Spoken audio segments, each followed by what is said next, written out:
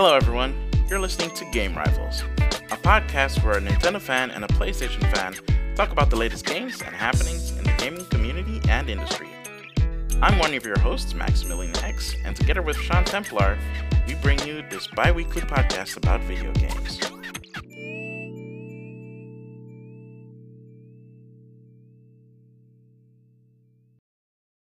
Hey guys, Maximilian X here on the top of the episode with a special message from the team. We made a survey to gauge what people think of Game Rivals. Please fill this in as it will help us make the content that you would enjoy. The link for this is in the description for the episode, or you can find the link also on our Twitter, which is at game_rivals_. Thank you for your attention, and now back to the main episode. Alrighty, everybody, welcome back to a new episode of Game Rivals. I think we should maybe give this one the subtitle Stadia Edition because we're going to talk a lot about Stadia. It's finally out.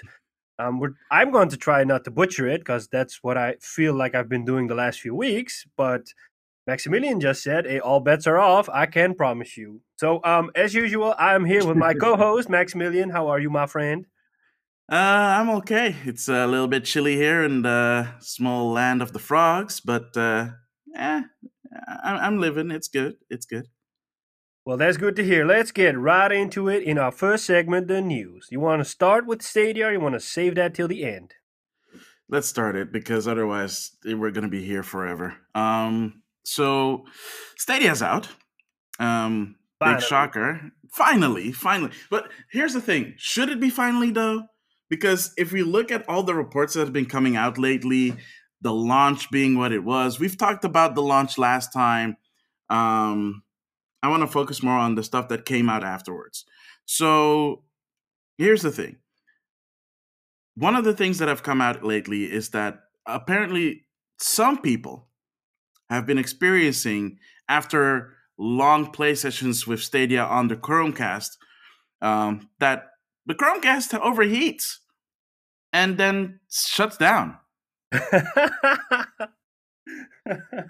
And apparently Google's like, no, they're not supposed to overheat because they're not supposed to. We tested it. It doesn't overheat. I believe they said that in testing it does not overheat and it does not cause any issues as such, but it still does. Yeah, but here's the thing. They do it. The tests are always done in a controlled environment. So also, we don't know how long they've been testing them for like consecutive hours.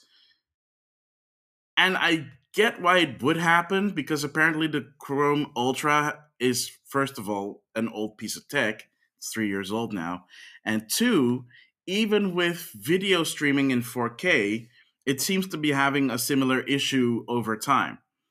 So people streaming Netflix 4K have been having similar issues, but the only difference is with Stadia, it happens a lot sooner, mostly because the 4K content is not being buffered in the Chromecast Ultra because it's live feed. Yeah. So yeah, it's processing a lot of data live. That's gonna at a certain point, it's gonna keel over. Yeah, so what I find baffling is that when Stadia was first announced, they said it's going to be 4K, 60 FPS in HDR, like is the right place to play these games. And so far, reports have come out that Red Dead Redemption 2 is running at 2540 by 1600, so that's 2560p or 4040p Dynamically, by the way. dynamically, and is capped at 30 frames. And Destiny 2 is running at full HD on medium settings, and it is being upscaled with all sorts of fancy techniques to 4K. That kind of is disappointing because that's not what we were promised. And Google quickly came out with, yeah, but the technology is there. It's just up to the developers to optimize their games and utilize it, because I believe with the Tomb Raider games, they are running in 4K and all that. But yeah, there's like a handful of games that the thing that bugs me is that you buy the Stadia Premier or Founders Edition and you get a free game, which is Destiny. That game Well, Destiny and Samurai Showdown. and so I believe that Destiny, or at least the game that you bundle with it, should be it should ace everything. It should be a flagship title. Yeah, it should be either a flagship title or it should demonstrate the full capabilities of the platform. So it should run at ultra 60 FPS or even more at HDR. It should be like, this is why you spend $130 or bucks or whatever. This is Stadia, and you will love this. And now it's more like cowering behind an excuse and saying, "Hey, well, the technology is there, but you have to optimize your game." I'm like, well, that's not what we agreed upon when we started this. Especially when they touted, "Oh, our teraflops is like the PlayStation 4 Pro and the Xbox One X combined," and yet I'd still probably get a better results on either of those systems than on Stadia. Yeah, I mean, the Xbox One X version of Destiny 2 has a higher quality than the Stadia version, which is strange, as Google would put it, because, I mean, Stadia is the best place to play, right? Yeah. Yeah. I mean, here's the thing. I mean, I know that we continually tend to bash on Stadia, but here's the main takeaway from the Stadia launch. The tech works. Yeah. Like, the tech works. No matter what the little things that they haven't finished yet, that you can't use the Stadia controller wirelessly if you're playing on PC or on mobile, or the fact that 4K is not available through the browser just yet, that's fine. The point is, those tech works. If you log in, if you have an account, you log in, you select the game, you jump in, it starts right up. Load times are fast. If you have a stable enough connection and there's no other interferences, it runs smooth as butter. And there's very little lag. Outside from that,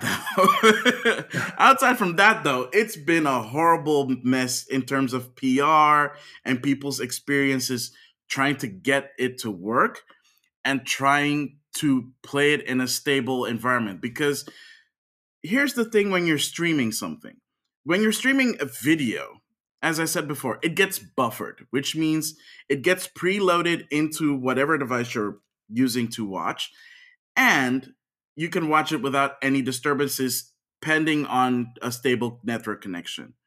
But since Stadia is a live feed, any other interruptions on your network will hinder your performance when you're playing Stadia. So, for example, if you're playing Stadia in 4K on your Chromecast Ultra and someone decides to haul in like a whole bunch of data at the same time, your network is going to get overloaded and you're going to get stutters in it.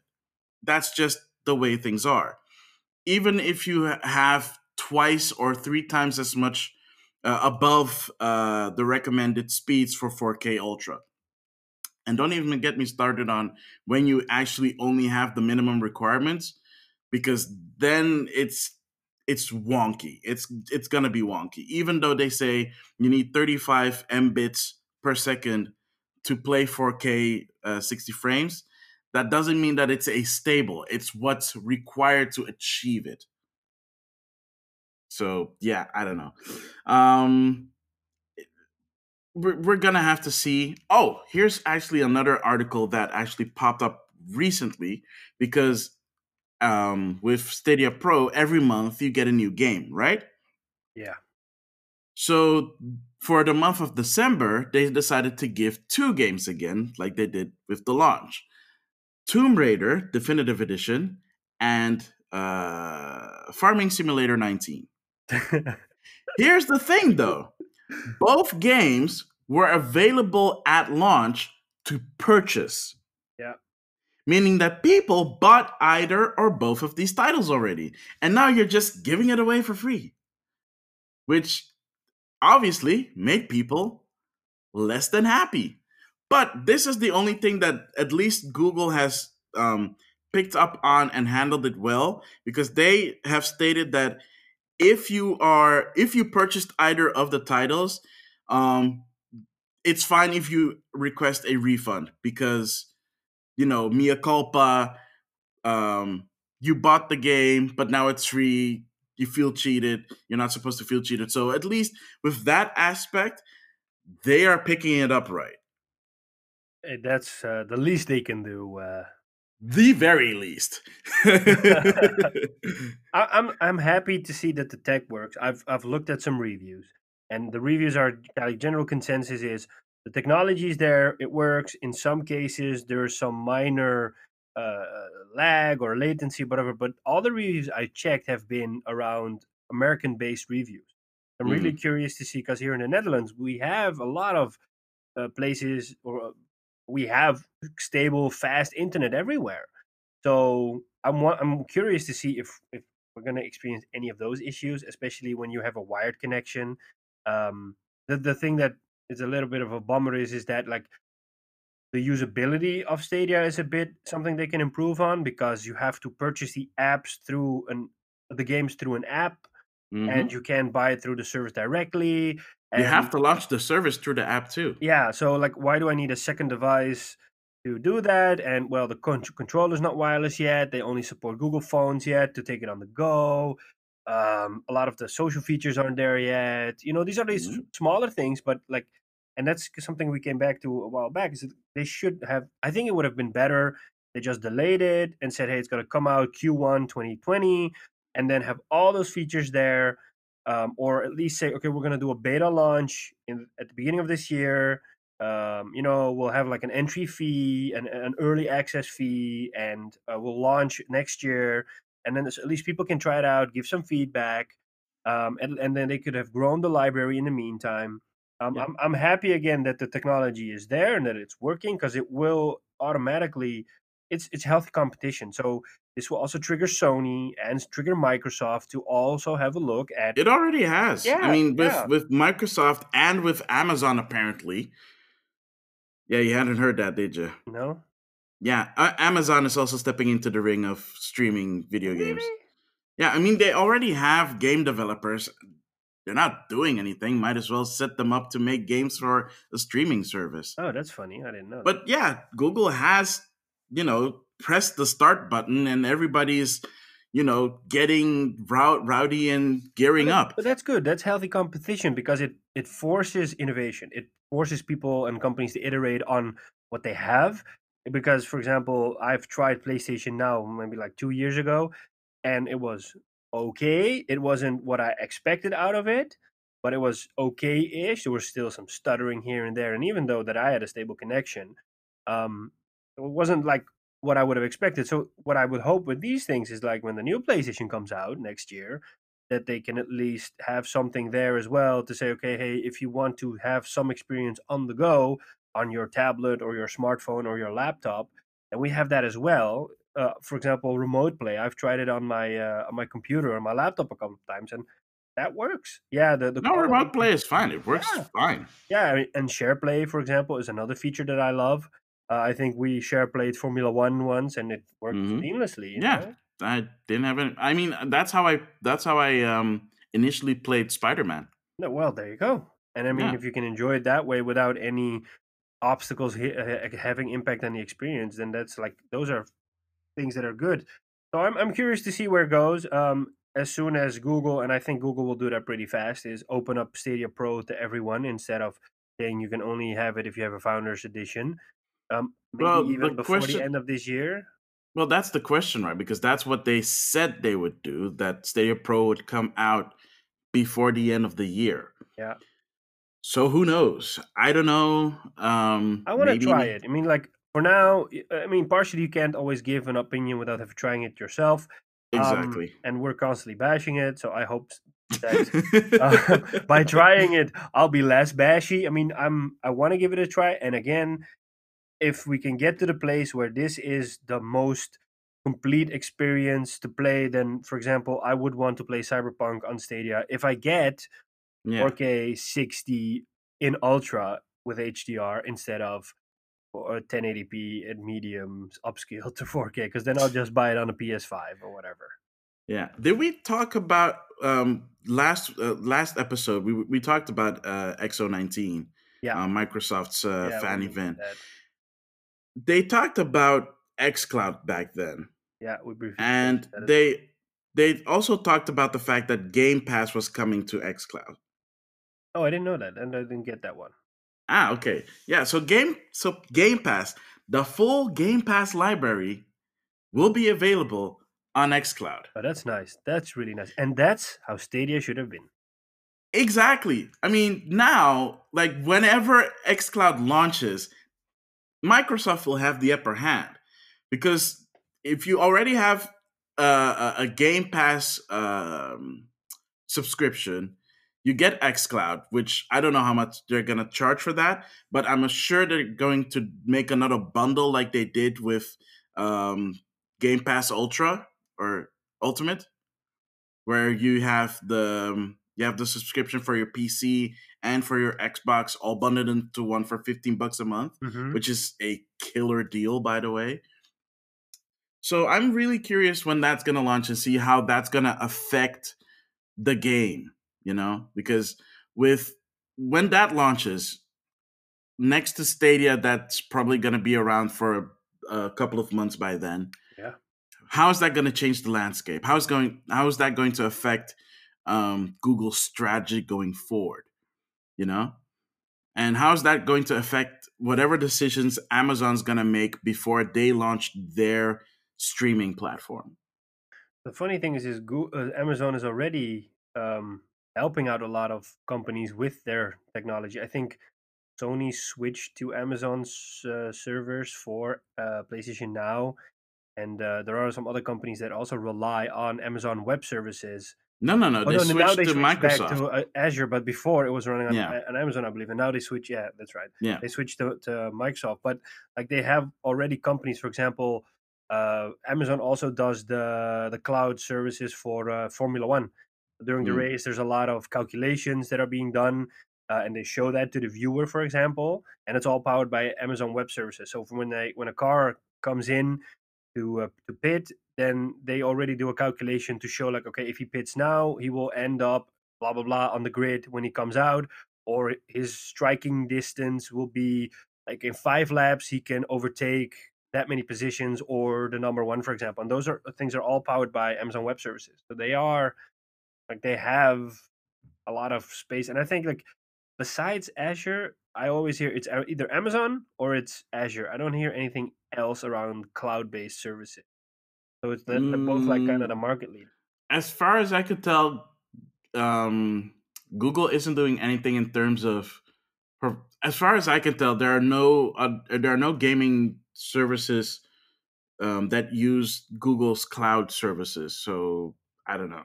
I mean, there are businesses use Google's cloud tech to do their thing, but like that's about it. Okay. So, um, speaking of Microsoft, during that XO event, a new interview came out where Sean Spencer, Phil Spencer. um, sorry, Phil. Why did I say Sean Spencer? I Who's have Sean no Spencer? idea. Oh, damn it! It's Phil Wow. Harrison Yeah, and yeah. Sean Spencer was part of the White House. I don't know why I was suddenly thinking about oh that my name. god. This is not a Um, political podcast. yeah, Let's this is keep it not to a political games. podcast. I don't know where that came from. Anyway, Phil Spencer was talking about Project Scarlet and how it was not focusing on VR because their fans are not asking for it. Now, to give it a little bit more context here, let me bring it up real quickly.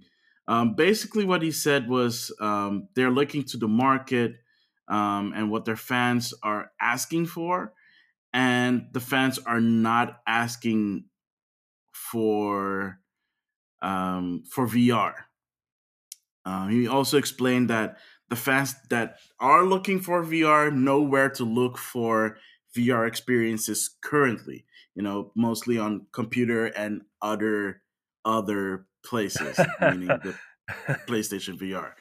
Well, they do kind Um, of support VR in a way that on Microsoft and on Windows, they have a lot of support for VR headsets. So oh yeah, they yeah, kind of, in a sure. way, accommodate the need for players there. Oh sure, yeah. That's not a problem. I mean, they don't mind if you're doing it on PC. They're just saying, or Phil Spencer's just saying that there's not a ask for it on consoles. At least not from their perspective. And true, um, that like it's not a million selling industry. It's not like they're selling millions of a VR headset every month. It's probably a couple of 100,000, if that, you know. So it's not cheap. I mean, it's gotten cheaper with the Oculus Quest. Quest. Mush mouth today. The Oculus Quest, the Oculus Rift S, stuff like that is cheaper. PlayStation VR is a cheaper option as well. If you're going for the high end stuff, you can do that, of course, with the Index, Valve's Index, and the HTC Vive and stuff like that, or any mixed reality headset that you can buy for a Windows computer. Those options are there. People know that it exists, but they are not asking from Microsoft themselves, or at least from the Xbox division, please implement VR. That's what he's saying. I think it's the right call to make, and I know that. For now, it is. Yeah, I know because that like Sony yeah, is working on VR too, and it's going to be wireless and whatnot. But I genuinely wonder if there is a place for VR in the world, because I feel like it's something like 3D. You know, when 3D was coming out, a lot of focus was placed on 3D, and it kind of got like this silent death, and nobody talked about 3D Yeah, anymore. but with 3D, it always comes and goes. The same thing in the 80s. 3D was like the thing, and then it came and went without anybody ever batting an eye at 3D because A, it was expensive, and B, it was only in dual colors. So yeah, I mean, Yeah, even though the tech got better over the years, um, people see it as a fad. They'll check it out a bit and then they'll drop it, and I think the nobody problem lives. with VRs is that there are on PC. I think there are a lot of smaller titles on it. Like there's a pretty big indie community for VR. So on platforms such as Steam or the Epic Games, where you can get a lot of games for VR. But on consoles, there is not enough content there to justify the purchase of a $400 or $300 PSVR or whatnot. And on consoles, the only headset you can use is the VR or the PSVR right now. And Yeah, like, and there's not enough of them out there to justify the input yeah, like in I uh think they came out. investing in it. Yeah, the VR, at least the PlayStation VR, is the best-selling VR headset because they've sold over 1 million. Well, that says something about how hot it is, because you would expect it to be higher in all these years. Hmm. But it is the best-selling VR headset.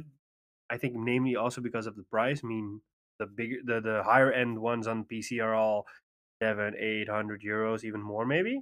But Yeah, like, I mean there the isn't enough Quest is the content cheapest there. one there is right now. Yeah, there's ain't enough content to justify buying that thing, because maybe Sony rolls out one or two, maybe three good titles for VR in a year, and that's it. And then yeah, I heard, for example, that Resident Evil 7 is an amazing VR experience. It's super creepy, like horrifying. I'm like, yeah, well, I don't want to play that because I'm not into that kind of, you know. Yeah, and I don't want to play it that way because I'm a big scaredy pants. I'm not a fan of horror as well, but but for example, like I'm happy that those experiences exist, but it's just like you can maybe count it on one hand, maybe on two Mm. hands, whereas you would want to say like, oh, I have this amazing list of VR titles you have to play. Because if someone were to ask me, hey, should I buy a PlayStation right now? I would say, hey, maybe it is an amazing time to buy a PlayStation right now because you have this huge library of games you can already play. And Hmm. and I can give you a list of all amazing experiences. Whereas with if people were to say, "Hey, should I buy a VR?" I'm like, "No, man, hold off on that. I wouldn't spend my money on that." Yeah, I mean, at least on PlayStation VR, I would hold off until Yeah, the next generation yeah. comes. Speaking of VR, though, um, guess who is making video games again? Uh, is it the company that has teased us forever around Half-Life Episode 3 or Half-Life 3, and now suddenly has found the urge to develop a game again. Yes, after 12 years, they're finally bringing out a new game, and it's VR. Half-Life Alex got announced like what, a week ago? Something like that, yeah. And there was this interview with Jeff Keighley that I still have to watch. Though apparently it goes more into depth as to why they did this. But basically, it comes down to um, they're always apparently developing and dropping projects within Valve in terms of gaming. A lot of and the reason for that is that when they want to make a new game, they want to make something that's new and different and hasn't been done before, or that the tech's there to realize whatever vision they have at that moment. And with VR, they felt that the time was right and the tech was there to finally bring it forth. So that's why we're getting Half-Life Alex. Um, they are marketing it as a premium title. Like previously, with all past VR titles, with exception of a handful of other games, they were more experiences more than what you would say a full on game, Hmm. with the exception of say Astrobot or what's the PlayStation one, uh, I think it came out this year. Blood and Honor? Blood No, what was it? What was it? Blood and Sand, Blood and I forget. Um, like people type those two experiences as very good VR Blood experiences. and Truth. Thank you. Blood and Truth. People tend to tout those two as like prime experiences for VR. Yeah, I believe these games did get good reviews for the games that they were.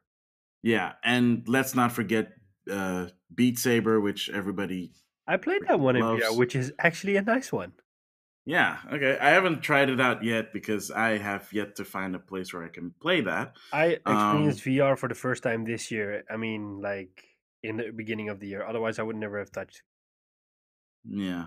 Yeah, I mean, like you need I that mean, space, and you need that like yeah, either a beefy computer or a good game you want to play. There are like a lot of side conditions beside the initial investment of the headset. exactly. So, yeah. So they announced that it's coming out. The trailer's out. If you want to watch it, it's pretty. Like it is really pretty. For what it is, for the fact that it's a VR game and it looks very interactive. Um, the thing though is, like I said, it is a premium title, so it's $60. But they have said that anybody that purchases the Valve Index gets it for free. Oh, that's nice. Which, yeah, it should be since the Valve Index costs like $1,200. I know it's apparently the best VR headset currently there. It sounds like it should be because I think you still need to set up certain things. Like you have to put up this lighthouse, uh, a lighthouse or two lighthouse. What's the plural of lighthouse? I don't know. But it does Lighthouse. have inside out tracking for um, improved accuracy and stuff like that. So Yeah, I think the controllers as well are like really good because it registers individual hand movement or finger movement, I believe, as well. yeah, I saw a video on YouTube and they like showed that that you could just lift certain fingers and then they would show up in the game. I'm like, wow, okay, this is pretty accurate. yeah, yeah. I'm curious to try it out, but dang, I mean, I just recently found out that my PC is too old to use the capture card. Um, so yeah, I need to upgrade my PC just to be able to do that. Let alone buy a VR rig and use that. So yeah, it's crazy, man. It's All in really due crazy. time. Yeah, all in due time. Um, moving on from that. Speaking of Jeff Keighley and interviews, the Game Awards is upon us. Yeah. The yearly truncating of trailers for the coming year and giving awards to games is upon us, and oh boy, has it been a controversial one this time around. With the announcements of the nominations, you can vote on the games that you feel deserves to win whatever category that they're in. And they actually did a cool thing with Google, where if you type in TGA vote, Yeah. then you get a special search for the Game Awards where you can click on the nominations and vote right there in Google, Oh, that's cool. which is really cool because the website itself got hammered the very first day it launched. Really? So yeah, so you couldn't go to the website to vote because as soon as you tried to click on the categories, the website would crash and give you a error message stating that try again later. So I had to vote through the other way, I which haven't. worked perfectly fine. I haven't cast my vote yet, so. Yeah. Speaking of casting votes, let's talk about the nominations because if you look it up, Death Stranding and Control have a lot of nominations. I'm surprised that Control has a lot of nominations because Control didn't actually review that well. I mean, I got the Oh no, it game. reviewed like the Metacritic is pretty solid for it. It's a solid 82. Really? Yeah, I it's just think that not a lot of people were talking about it. I got it together with my when I bought my new GPU, so I can play it on PC. I just haven't gotten the Played it. time to download it and play it. That's fine. That's fine. I mean, the biggest controversy here, well, there's a few of them, but let me start with the biggest one. Of course, the obvious one. Death Stranding has been nominated for I think 8 categories, including Game of the Year. And well, people are already speculating, and uh, getting annoyed. Oh yeah, it got nominated because Jeff Keighley's in the game, Or and it's then a Hideo Kojima game.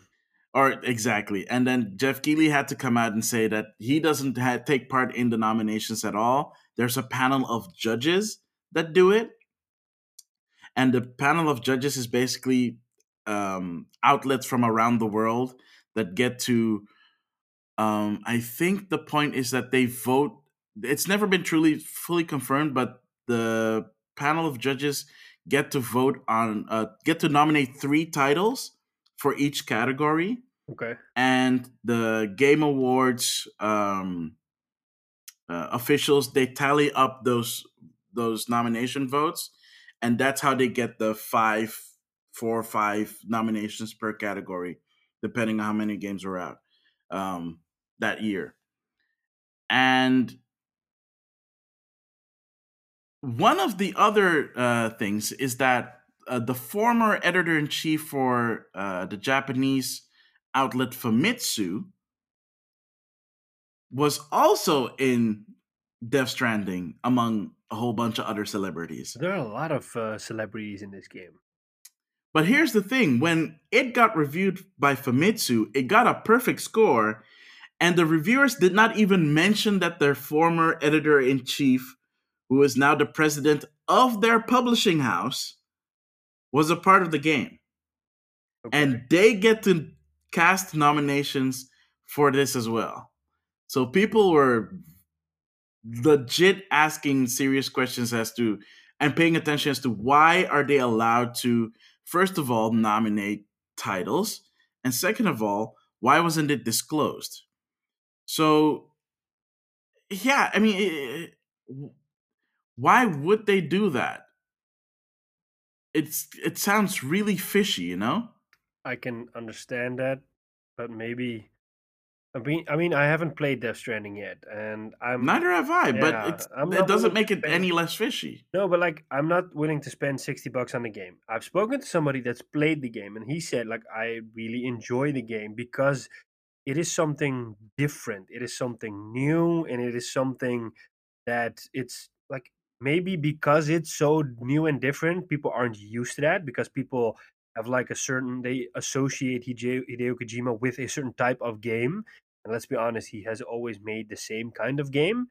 That they associate him with, okay, well, it'll probably be like a stealth action game or something Metal Gear kind of like, and now it's something completely different. Because I told you, I thought it was going to be like a horror Metal Gear game, and it turned out to be a mailman game, and I mean that's really dumbed down. Yeah. And because it's so new, people are like, yeah, well, this is probably the reason because they're trying to do something new. Yeah. And with other things, with other controversies, people feel that certain titles have been snubbed. Um, Fire Emblem Three Houses, for one, has been snubbed. People feel the hardest for music because I think I told you about. I think back when Fire Emblem Three Houses came out, I was raving about how fantastic the soundtrack is, Yes. and why Nintendo. Please, if someone again from Nintendo is listening, I would pay top dollar for a music subscription service from Nintendo to just listen to your soundtracks because I don't know what they've been doing the past decade or so, but a lot of their games have had killer soundtracks, including Fire Emblem Three Houses, and it didn't even get nominated for that. It only got nominated for Best Strategy Game. Aren't the soundtracks available on streaming services? No, they're not. Oh, that's funny. I know that with a few of Sony's games, the composers themselves put them on like Spotify or some other Yeah, service, and Nintendo is very um conservative about those kinds of things. Nintendo's a big conservative about around like almost all the things they do.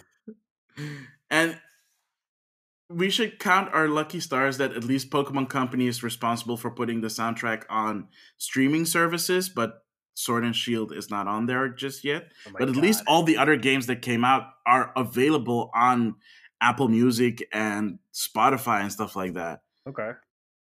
But yeah, people feel that Fire Emblem got snubbed for that.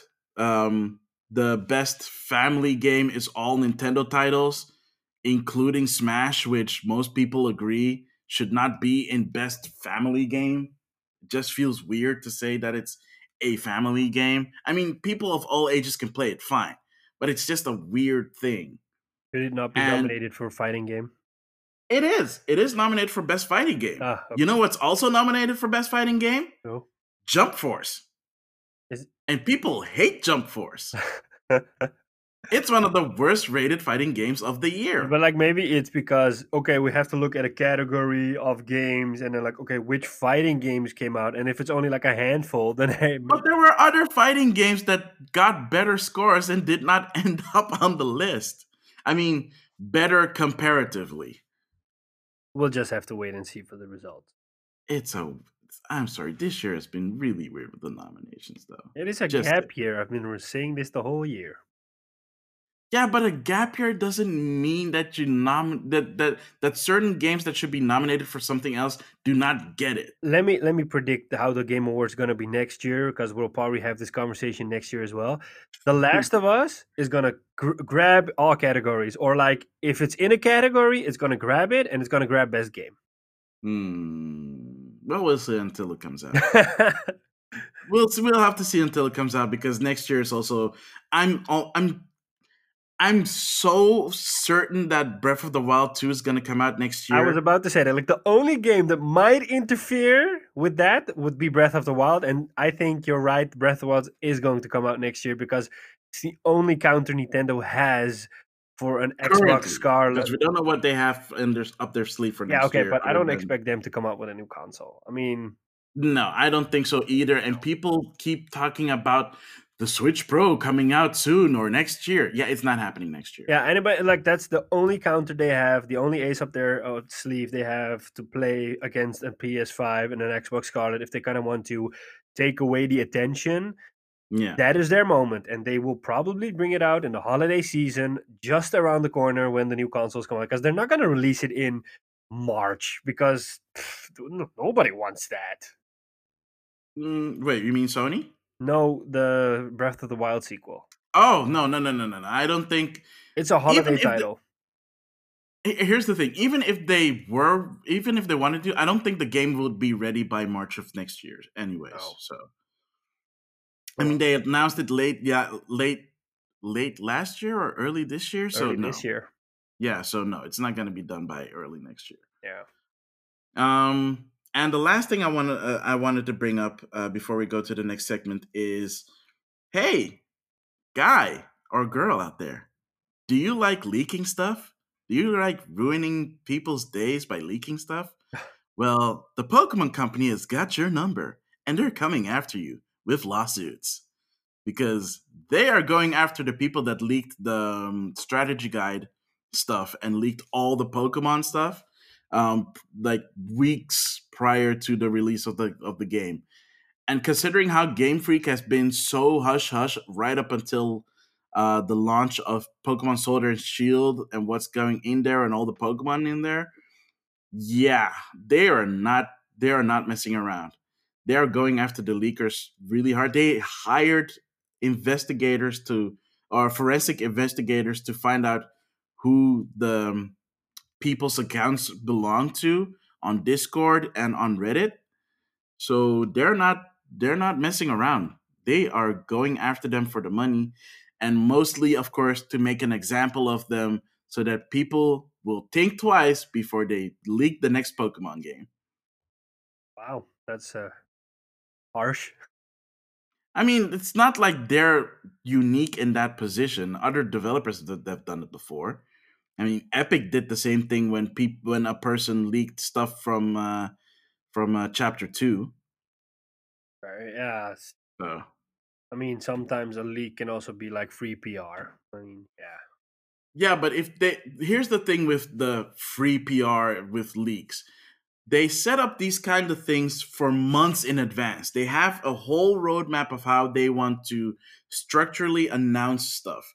As soon as someone leaks something way too early, then they suddenly have to scramble around it so that it works in their favor because they're not ready to show whatever it is that they want to show, or they just want to keep it, on the down low because they want to surprise people. I did not look at any of the leaks that came out for Pokemon, and I was the more happy for it because I came across Pokemon that I never even thought of that were super weird. Like my favorite Pokemon right now is a Pokemon called Phalanx that looks like it looks like a caterpillar, but it's made out of seven individual creatures, and they look like Spartans. What? Yeah, they're small round creatures that look like Spartans. Oh, that's cool. Yeah, it's really cool. But I would have that would have been spoiled for me if I looked up the leaks, right? But I just naturally came across them. I was like, "What is this weird creature I'm looking at?" And they're so fun to work with. Okay, I'll give you that one. So yeah, I mean, I don't know if they're gonna find them all and if they'll be able to successfully sue them, but this is a warning shot to those that would be leakers that would leak stuff in terms of Pokemon in this case. I think this is something that's like you can't prevent it. It will happen always because there's also like talking about leaks. There's somebody that leaked the possible release date for the PlayStation 5 and the pricing, saying it's going to be November 20th next year and it's going to be $499. And yeah, it creates buzz and people are starting to think about it. It is plausible that it's going to come out November 20th and the price is also plausible. I kind of expect it to go in that direction for Hmm. 499, but like before we hear more, I mean it's all speculation, and we just have to wait and see. Yeah. But what that does create for Sony is that they're going to have lower sales of consoles, which they already have been having. Yeah, they have But now accounted for that already, but I'm assuming that they have already accounted for that. But yeah, it still kind of messes with your whole flow. Like with the release, they got really pissed um when the patent got leaked for the developer kits. I can't imagine. So yeah, so that is it for the news. We will be right back after this with what we have been playing. Yep, yep.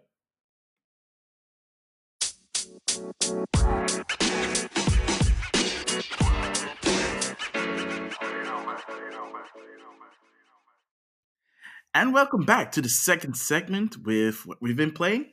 Sean Templar, what have you been playing? I've been playing a couple of games. Um, One of them is the Division 2, which I bought earlier this year. The Division 2 has been getting a steady stream of new content and also improvements. And it's been a while since I've played it, so I go back once every time and just log in and play the new content. They've added new specialization, so when you reach level 30, you can Hmm? branch out into specialization. So you choose a certain um, build you want to specialize in. So you that has like a special weapon. One of the builds is a 50 caliber sniper rifle, a grenade launcher, a crossbow with explosive darts. Those were the three that came out at launch, and in the meantime, they've added a build with a rocket launcher, a build with a minigun, and there are more coming. And then in that Nice. build, yeah, and the cool part is it takes the RPG mechanics like to a next level in the way that you play the game, you gather XP, and then when you level up again, you get points that you can put into that build. So you can say, okay, I want extra damage on my assault rifle, or every specialization has specific perks, to put it that way. That, for example, with the grenade launcher build, you can get less damage from explosions or from grenades, so you can spec into that. So that kind of, you can customize and really specialize your build and your playstyle, which is really nice. They've also added the Pentagon missions, so you have, like, because the Division 2 is set in Washington D.C., you have these, of course, these known landmarks that you go to, and now it's the Pentagon that's been added. I haven't played that mission yet, and just played it for a couple of hours.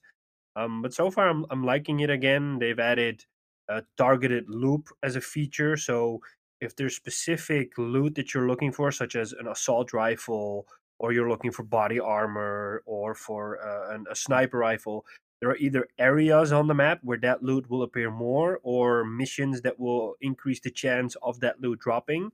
Ah, okay, Yeah, okay, okay. but that's a nice feature as well, which I didn't know that they added that. So when you start up the game, it always gives you like a brief tutorial on the new features they've added in the time you've been away. So it was really nice to see that improved. I spent like a lot of time in the first division, and with this one, it's a little bit less time. The divisions, like, I love the game, but one of the make or break features is that it's a really fun game, but you always have to play together with someone. If you play it Yeah. alone, it can get really boring really quickly, because there is also no AI controlled character besides you helping you out. So you kind of feel like the lone wolf constantly, um, Yeah, which it can would be be nice to nice, have but it would be nice to have like a companion yeah, character that tags along. yeah. And the good part around this is that the matchmaking for the division is amazing. Like, you can quickly jump into a mission with somebody. Matchmaking is really quick. I played a challenging mission yesterday, and within 30 seconds I was already in a party with three other people playing. Nice. Yeah, so their matchmaking is really good. And you can matchmake for specific missions or for free roam, so you can be in a party of strangers if you want the whole time. So that's something they've really done well. Other developers could learn from that. Um, Besides Division 2, I've been putting in some time with Modern Warfare multiplayer still. I just had a look at how much hours I've spent, and I've almost spent 72 hours playing the Modern Warfare multiplayer. Dang. Okay. I try to, the tricky part with an FPS is that if you play it in a multiplayer, you have to keep playing it, otherwise you become slower and you kind Mm. of get out of shape, and then it's no fun And then you anymore. get sniped by 12-year-olds Yep, that yep, yep, yep. cuss you out, and then Yeah, it's just like, I don't want to do this yeah, anymore. yeah. Yeah, but it's exactly that. The kind of FPS games struggle with the same things all over again. And what I've noticed with this Call of Duty is there are a lot more campers than I'm used to, Really? which is really annoying. I was playing with a colleague, and he said, well, he went back to Black Ops 4 because he just can't take it. It doesn't feel nice, and he doesn't like the campers. I've noticed it, but my play style is kind of like, I always play hardcore, so it's always one hit kill, and I'm kind of like a John Wick out there with my pistol, and I just run and gun, so I'm constantly on the move. Um, Hmm. and that kind of takes it away, so that makes it a little bit more easier for me, because I'm sliding and jumping and just doing crazy John Wick style stuff, and that helps. But there are instances in which I was playing a match yesterday, and there was a guy who was constantly in the same spot, constantly killing everybody, and that it But this can get wasn't there annoying. before. They weren't there before, though. Well, They weren't there apparently, at and launch. yeah, yeah. So what they've done is they've adjusted some some weapons, and they've nerfed some weapons. So I believe that it's called the meta of the game has shifted. So, for example, Yeah. shotguns got a huge nerf because there was one shotgun that was basically a sniper rifle. You could just snipe somebody with it. And the Okay. claymore mines and the proximity mines have received nerfs as well. So a lot less people using those things. Um, so yeah, the meta of the game is shifting, which is nice. It's just creating this annoying situation in which a lot of people think, you know what, I'll just sit in a corner and I'll just wait for somebody to pass by, which Oh happens boy. a lot. Yeah. Yeah. Um, I yeah. remember that being an issue with the original Modern Warfare for a while. Yeah. Yeah, they've announced the first season, which kicks off soon, and all the content that's going to be in there. So they're going to add new weapons. They're going to add Crash, which is a map from the first Modern Warfare, the original one, which is one with the crash down chopper in the middle, which is a really nice one. They're going to add Shipment. I don't know if you remember that one, but that's the really tiny map with the containers, which is like a really, really, really small Was map. that in Modern Warfare 2? I think it's in Modern Warfare 1, but they've kind Okay, of then brought this map to multiple Call of Duties because it's literally a crazy map because it's so tiny that you can if an airstrike is dropped, for example, on that map, everybody just dies because it's so tiny that everybody is automatically collateral damage. So they're gonna add that map again. I read something around that they're gonna do something with a battle pass, kind of like in Fortnite, that you unlock skins for your weapons and stuff like that. I might mm, buy one because I'm really? currently yeah, because I mean, I guess if you're what I playing it for long enough. yeah, I and mean, what if I'm you're doing playing right now is consistently, I mean, yeah. Yeah, yeah. All right. Okay. yeah, and I'm like focusing on the challenges a lot. So there are challenges that give you either certain weapon builds or skins for your builds, which are really nice. So I'm trying to complete those, and if they add more of those, it mixes up the action a bit for me. I try to play with a lot of different weapons, and I also want to level a lot of weapons. That keeps it interesting. So yeah, I'm putting my time in that, and I try to get a few matches in every day or every once in 2 days because you gotta keep the muscle memory going. Yeah. Yeah. Besides Division and Modern Warfare, I've played a little bit more of Pokemon. Um, I really have to. I don't know. Maybe if I travel a lot more, I'm gonna go on a trip today, so I'm gonna take it with me in the train. So maybe I get to play some more in there. It's just that there's so much to play right now that I'm kind of overloaded with what I want to play. Yeah, and the Pokemon is a bit overwhelming at some point. So I've had the opening ceremony with the gyms, and now I'm gonna collect my first gym badge, and Nice. I'm there right now. There's not a lot, like not a lot of hours in, but I'm just trying to slowly get it. I got Pikachu from my save for Pokemon Let's Go, so happy with that. Um, and that's basically my progress in Pokemon. Okay. And the Cool. last game that I've been playing, and I mentioned it, and I got it in last time, but I haven't played it. I hadn't played it then. Is Star Wars Jedi Fallen Order. Ooh, how's that been? I really like it. It's 2 hour. I'm 2 hours in, I think, and when I started it initially, it really felt like I'm playing Uncharted, which is not a bad thing at all because I love Uncharted. And like the first part of the game felt like the in Uncharted 2, there's this segment which is based on a train, which is a really roller coaster kind of like experience, which was the same. I really like that. I really got Uncharted vibes. The combat is varied because yes, you can bounce a laser beam back when a stormtrooper hits you. It really feels satisfying when you bounce it back and he dies. But the combat is a bit more like a Dark Souls or Demon Souls, so that you don't have your force powers at all times. So you have to like attack your enemies, and then you build up your force meter, and then you can use your force powers. And when you die, you lose all your XP and your life and stuff like that. And you go back and you kill that character again, you get it all back. So it's kind of like the Dark Souls Yeah. in there. Yeah, I heard something like that. Yeah, there are these points throughout the map where you can meditate, and when you meditate, you save the game. You can either upgrade your character with the skill points you've earned, and you can also rest, as they call it, and then you get your life refilled and your force refilled and your stims. But what it also does is it respawns all the enemies in that area, and Yeah. I don't know if that's normal for a Dark Souls game because I've never Yeah, actually that played those is games. ripped straight out of Dark Souls. Yeah, so it kind of annoyed me at first because I was like, well, I spent so much time killing all these guys. Now I have to do it all over again. Um, graphically, it's getting used to. Graphically, the game looks amazing. I'm playing it on my PS4 Pro, and you can choose if you want 60 FPS or if you want like a higher resolution. I chose the higher resolution because I like them pretty 4K textures. Runs at 30 then, right? Yeah, it's locked at 30. Yeah, and Locked? Like solid? so far, I haven't noticed any frame drops or anything like that, so it's pretty steady. Alright. Yeah. That's sweet. Voice acting That's is nice. The motion, I think they did performance capture, so like facial animations are really on par there.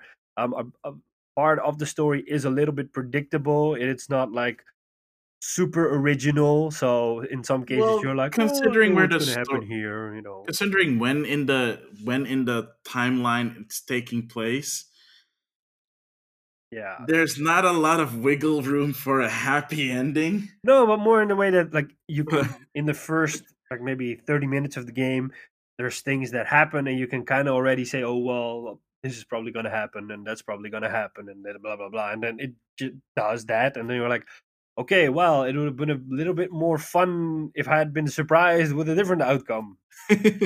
But um, it is, I think, besides Battlefront 2, because I liked Battlefront 2 as well, besides the controversy it had, I think it's Mm. one of the best or better Star Wars games we have had in recent years. Um, there is also a lot of puzzling in there. Some can get really annoying because I'm trapped in a cave right now and I need to get out. I don't know how. Yeah, so the game offers hints, but it's not really super clear on what kind of stuff. So sometimes I just grab a strategy guide and I look it up. I don't have the patience to figure it out. But yeah, it's a solid buy. I would recommend it to everyone. Um, you will not regret it. Even I don't know what how many hours it takes to finish the single player, but even if it's like the standard 6 to 7 hours, it's your money well spent. I mean, Uncharted as well isn't like a super long game, but it's like an action-packed roller coaster ride. A lot of reviews reference that it's a mishmash of Uncharted, God of War, Dark Souls, and stuff like that, and it doesn't do anything new. But to be honest, I think it's good that a game of this size plays it safe just to establish that they can do a good Star Wars game, and then there probably will be a sequel that they innovate in the sequel, because let's face it, EA doesn't have the best name out there right now. So it's cool, Mhm. good for them to kind of like play it safe, stick to what they know, and then No hopefully, yeah, microtransactions. no microtransactions, and then maybe when Fallen Order 2 comes out, that they spice it up a little bit more. Well, that depends on how the game ends. I don't know, but knowing EA, they probably want to milk this out as much as they can. So, Also, don't forget their 10 years is almost up. yeah, So here's the thing. People are apparently loving this game, and I think it's mostly because of the backlash of Battlefield 2. Because that one burned people hard yeah, with microtransactions. with But the microtransactions funny and thing just about that game, and the balance of the game, because the microtransactions ruined the balance of the game even when they took it out. yeah, but the funny thing about that game is that game is in year 2 right now, and they have added so many features to it. I Really? mean, yeah, and the funny thing is I don't know if it's being kind of like it's below the radar or not, but I check their YouTube channel every once and often, and they've added a lot of Clone Wars content, and they're doing a lot of stuff with Battlefront 2. I just don't play it enough, but Yeah, but who talks about it? I don't that's hear the anybody thing. talking See, so about that it. they're like they're putting a lot of stuff in there, and you don't hear anything about it, which is a huge bummer because the game looks gorgeous. It really plays nice. The single player was fun. Um, and they added a whole Clone Wars chapter to the game, and it's really nice, but nobody talks about it. Hmm. It actually wanted me to kind of try it out again, so I'm gonna try that out again because Is it on EA Access? it's on EA Access, I think. Yeah, Might actually check it out then on my PlayStation 4. yeah. That's my list.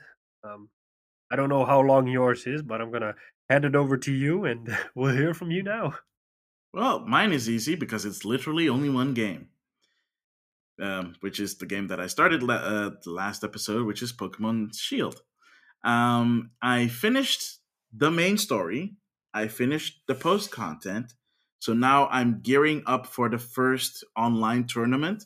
As I stated in the last episode, um, this will be the first time that I'm actually trying to be more competitive because they made it a whole lot easier to be to enter the competitive scene with Pokemon. Um, but the thing is, the only way you can do that is to beat the game and get to the post content. Sorry. So for people that are listening right now who are not there and don't want to have it spoiled, this is your spoiler warning because I'm going to go into some stuff that's post game. Does this have to mean I have to take off my headphones now and walk away and let you talk for 30 minutes? Well, that's the question. Do you want it? I'm not going to talk about. I'm not going to talk about story stuff. To be clear, Yeah. it's more gameplay stuff. Okay. So you don't have to Whew. take off your headphones if you want to, and it's not going to be that long. Okay, cool. Yeah. All right. So this is your spoiler warning. Um.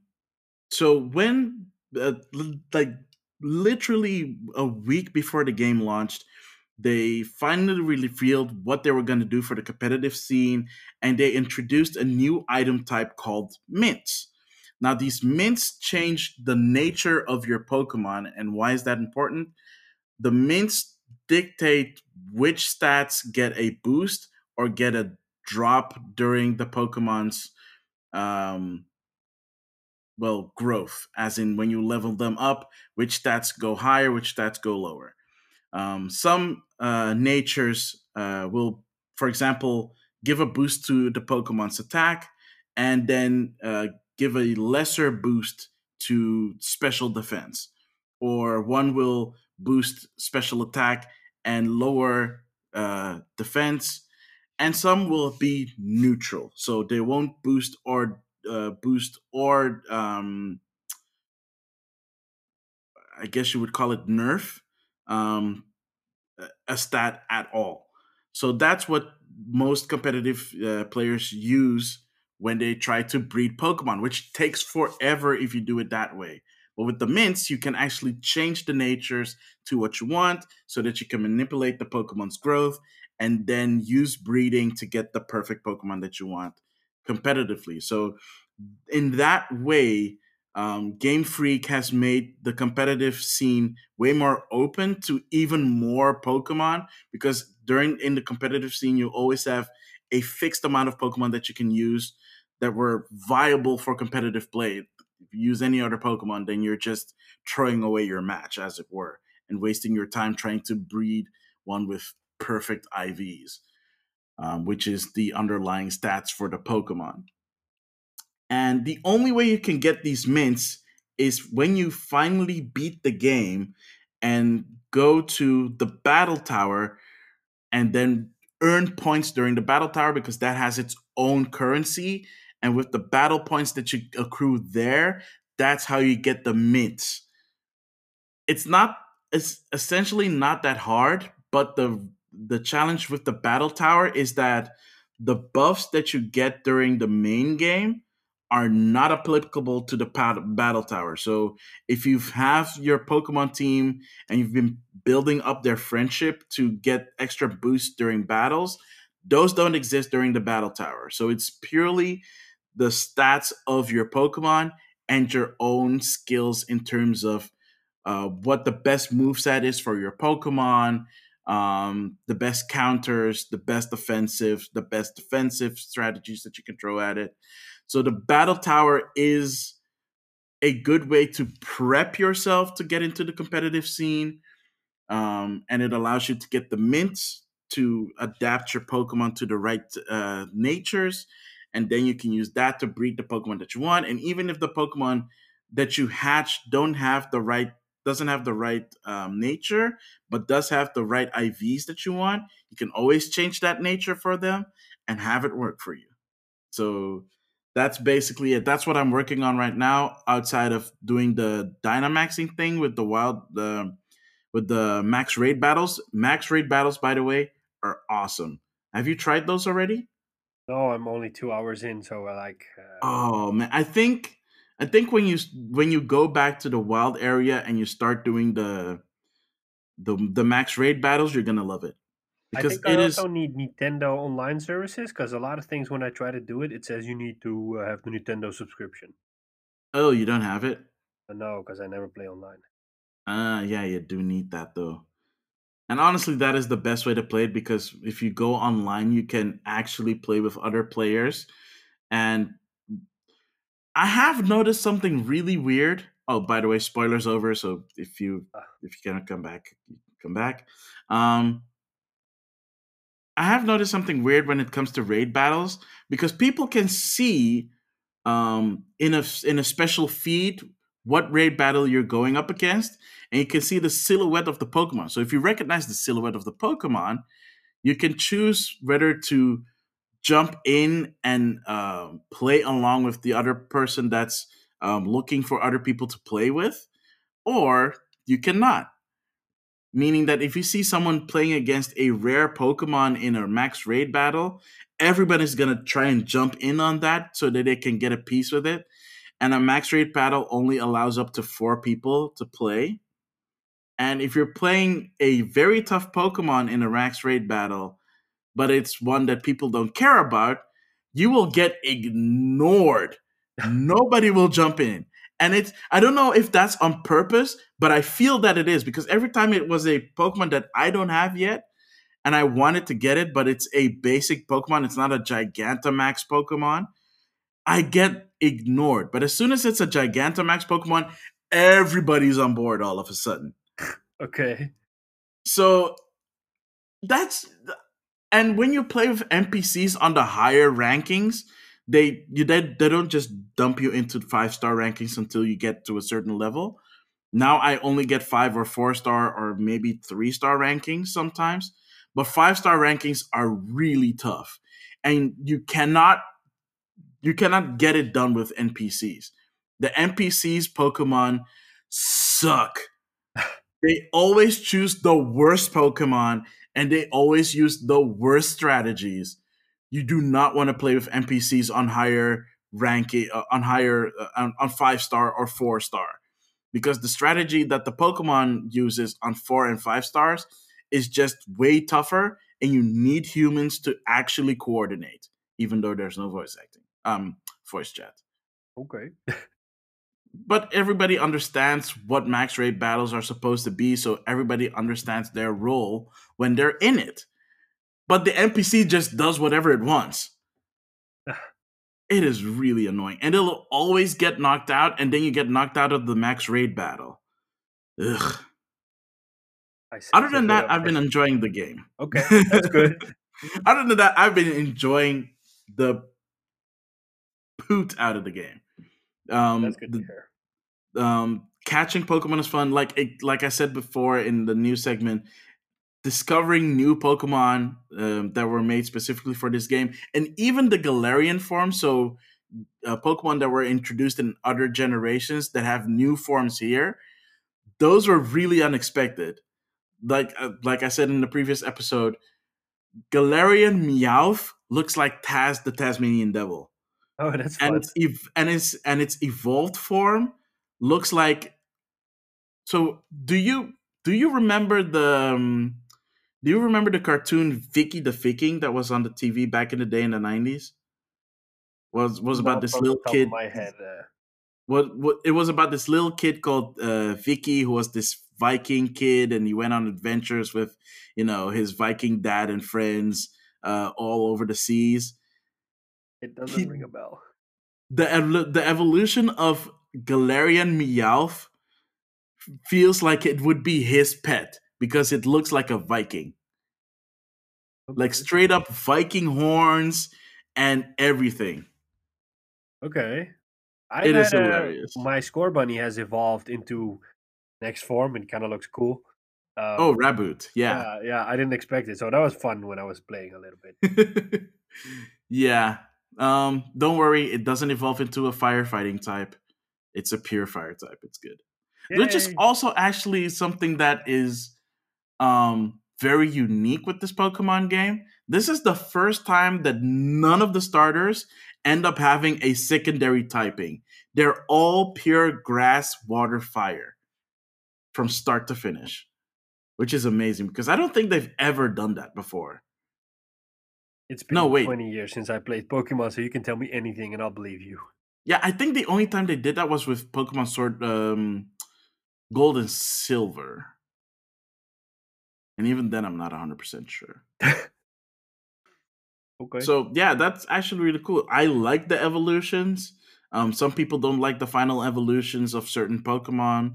Um, there are people that don't like the final evolution of Sobble or the final evolution of Grookey, which, seriously, the final evolution of Grookey is awesome because it's just a big ass drummer guy with a lot of hair. He looks like a Super Saiyan 3. Oh, wow, that's cool. Yeah, a Super Saiyan 3 with drums. Nice. Yeah.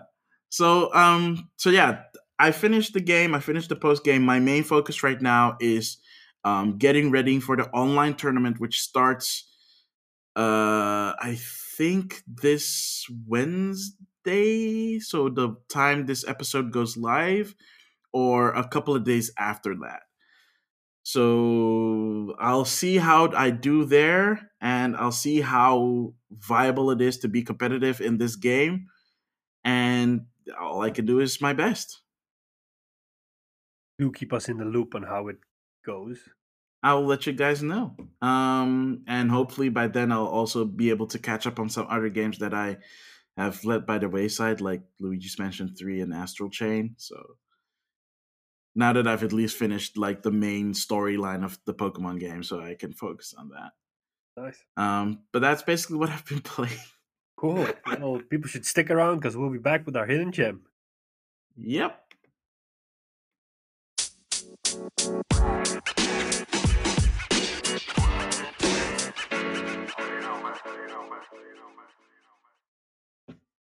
Alrighty, welcome back everybody to our last segment, the hidden gem. Hidden gems. I just love it when you do that. So, Maximilian, what is your hidden gem?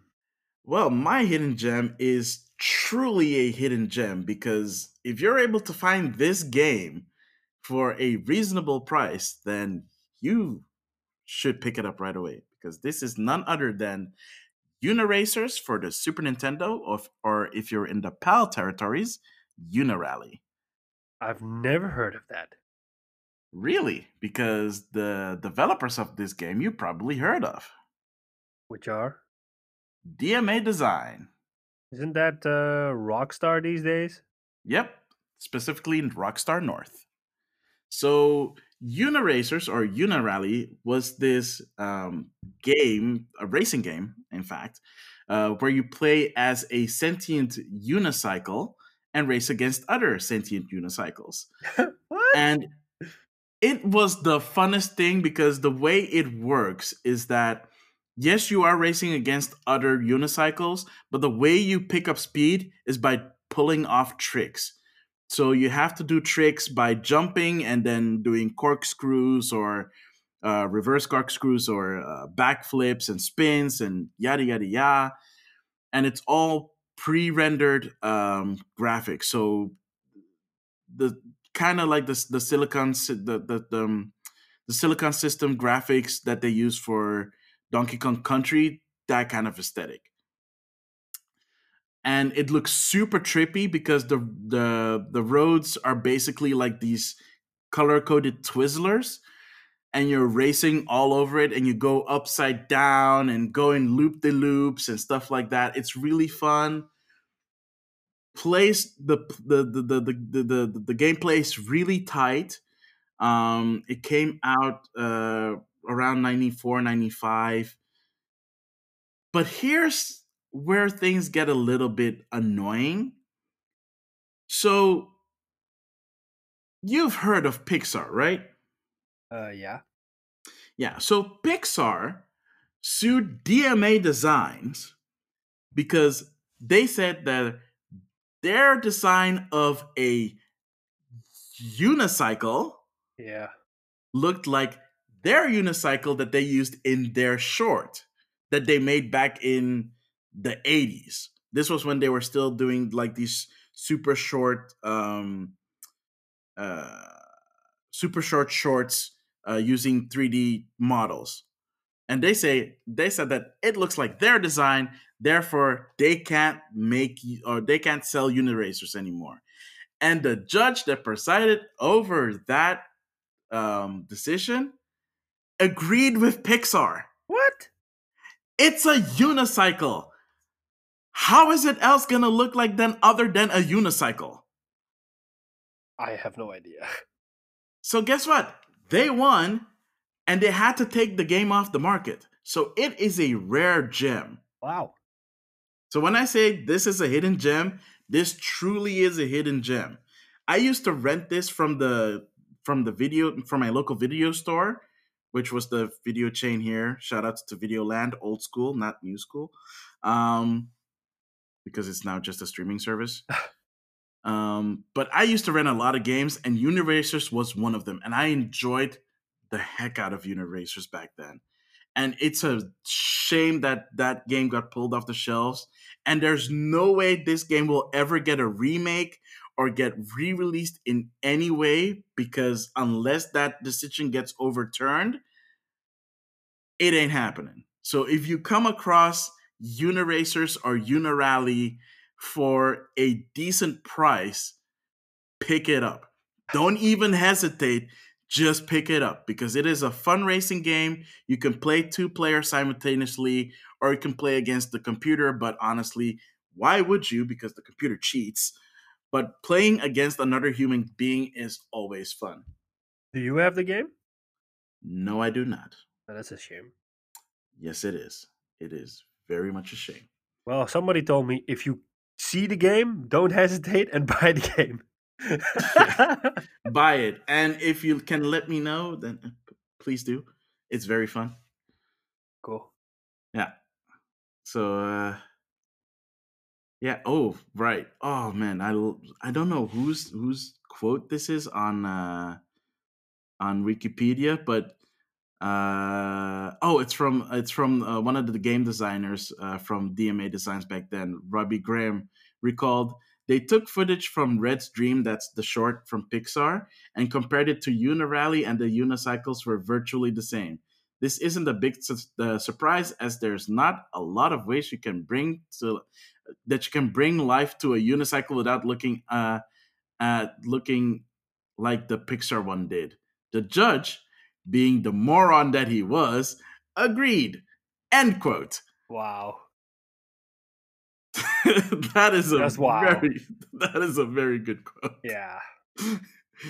Oh man. Yeah, so yeah, it's a shame. I mean, it didn't get the best scores, but it was, again, just because a game doesn't get good scores doesn't mean it's not a fun game. I agree.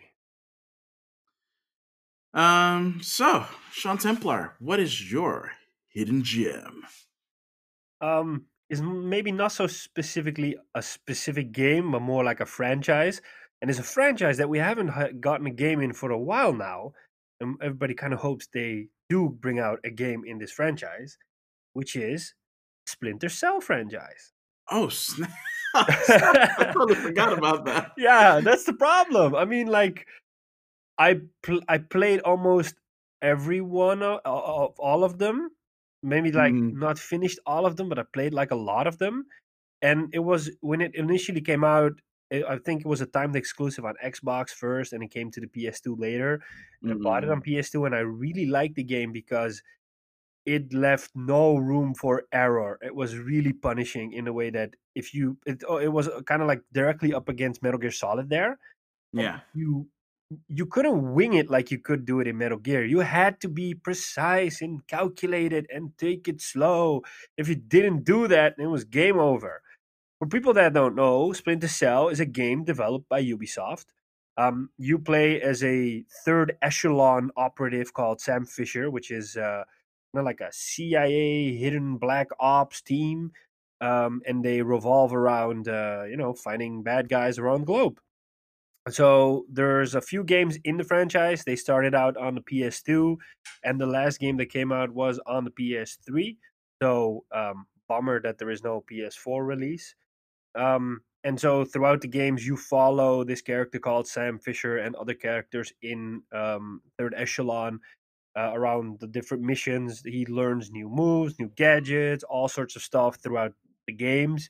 Um, the initial games are a lot more focused on really stealthy mechanics, so that you have silent weapons, or you have this rifle that has all sorts of attachments with cameras and with shock grenades and sticky grenades that can shock people. You could lure people away.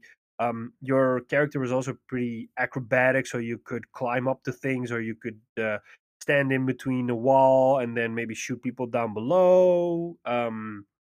The later games became a little bit more action oriented and a little bit more violent. So you could, for example, in either the third one or in the fourth one in Double Agent, you had a knife with you, so you either take out somebody non-violent, or you could just slash his throat and then just carry away the body. Which was kind of different because normally it was like, hey, don't harm people, just knock them out and bring them away. Mm-hmm. The last game in the franchise was Blacklist, and in that game you played as a younger Sam Fisher, or at least it looked like a younger Sam Fisher. I don't know if they kind of rebooted the game there or not. Um, Starting from, I think, Splinter Cell Conviction, you had like an older Sam Fisher, and it had a completely different play to it. There were mechanics added that you could, for example, mark certain targets, and then up to three, you could take them out all simultaneously. The game became a bit more action oriented. Blacklist took you all over the place, all over the globe. Um, Third echelon became fourth echelon because something happened in the story in which they had to disband the third echelon. Um, a lot of people really missed this game. I mean, it was a really fun game. The game had multiplayer. I never really played it because it wasn't really my area. I always heard mixed stories around it.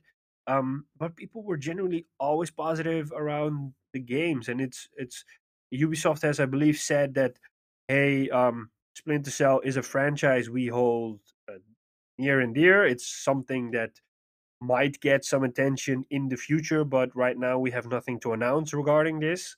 So I'm kind of hoping that they do something with it, especially seeing as that Ubi is focusing a lot more on the kind of futuristic themed games such as Watch Dogs and um, Ghost Recon. So those games are a bit more modern slash a bit futuristic. So I think like a Splinter Cell would fit in greatly. Mm-hmm. But yeah, it's a bummer that they haven't done anything on PS4. And every time there is an E3, people are kind of hoping for a glimpse at a Splinter Cell game. But every time they kind of hold out, and they bring out new IPs, something for the best, sometimes for the best, sometimes for the worst. Yeah. Yeah. Yeah. Blacklist was the last one, right? Yes. How well was that one received? Because I don't remember people talking about that one a lot. At the time when it came out, it was really well received. I played it on the PC. Really looked gorgeous. Played nice with a mouse and keyboard. Um, check. I think actually, now that I think about it, I actually bought that one on. You will never guess which version I bought. The Wii version. The Wii U version. Oh, great! It has It a was on. It was on sale. the It was Metacritic. cheap. Yeah, the Metacritic is 82. All right. So the Okay. Wii U Okay. version is 75. Yeah, I think there were certain things with the Wii U version, like I think maybe not the graphical fidelity was a little bit lower. I think, and that's maybe the reason why the Metacritic is a bit Yeah, lower on that. IGN gave it a 9.2 at the time. Yeah, damn, wow, that's high. Yeah, so here's hoping they bring the game back. I mean, Sam Fisher has made appearances in other games, so there is a crossover with Ghost Recon Wildlands. Hmm. You can get his outfit, and his outfit is also available in the Division. But he also plays a character. He is as a character appears in Ghost Recon Wildlands on certain missions. It was a I don't know if it was a timed mission for a short period or it's like a mission that's regularly in there. But I remember seeing videos that Ubisoft released with Sam Fisher partnering and teaming up with the Ghosts and doing something in. Whoa, I just forgot in which country Wildlands is based. It's in South America, and Yeah, it's an actual country, yeah, unlike Badlands. Bolivia. I don't know. Yeah, something like that. I don't remember. I'm just I gonna do look that not up because remember I that. need to know right now. Yeah, it's Bolivia. Yeah, see, you Yeah, got it. yeah. So yeah, here's hoping that UB makes a new Flint Cell game, and we don't know. We kind of hope. That's it. That's my hidden gem, and with that, we have come to the end of another episode of Game Rivals. Yes, we have. Thank you for listening. Um, we always want to hear about your feedback, so you can leave us a tweet at game underscore rivals underscore. You can reach out to Maximilian at Maximilian. You Mhm. can email us at gamerivalsfeedback@gmail.com. We also have a YouTube channel, which Maximilian has posted an unboxing video of The Legend of Zelda, Link's Awakening, the special steelbook, yada yada yada, wada wada wada edition. Um, I'm going to be releasing a video around my first hour with um, Jedi Fallen Order soon, and also maybe a Modern Warfare video in which you can see some clips of me playing if you're into that. We also have a survey that we've put up. We would love to hear your feedback. It's really simple, really short. Just kind of let us know. We're working on some new ideas for season 2, which we are almost approaching. So we kind of want to do something new for that. You can find us on all your favorite podcasting platforms, such as Anchor, Spotify, Apple Podcast, Stitcher, Overcast, Google something. You know, you if it's there, if it's a podcasting platform, chances are we're there. You can also leave us a voice message through the Anchor app or through the link in the description. You do not have to make an Anchor account. You can just leave us some comment or feedback, or heck, you might even be featured as a game rival. Um, have I nailed it this way? Yeah, that's pretty much it. The only thing you're missing was the Game Rivals feedback email address, I think which I is mentioned that one. you did? I think I did after your Twitter handle. Ah, okay. Wait. Huh. And then I guess I missed that one. Then all That's right, okay. we're good to go. Any last words before we send it home? Yeah, again, much love to you all for sticking with us and listening to every episode. We are very grateful. Don't forget to give us a 5-star rating on or whatever podcasting service that you're on, which helps us with visibility. And don't forget to spread the word. Tell your friends, tell your family members that might like listening to two guys just talking about video games for a couple of hours just to fill your time and have some company with you. And yeah, that's it. So till next time, this has been Maximilian X And Sean Templar. signing off, and have a good one.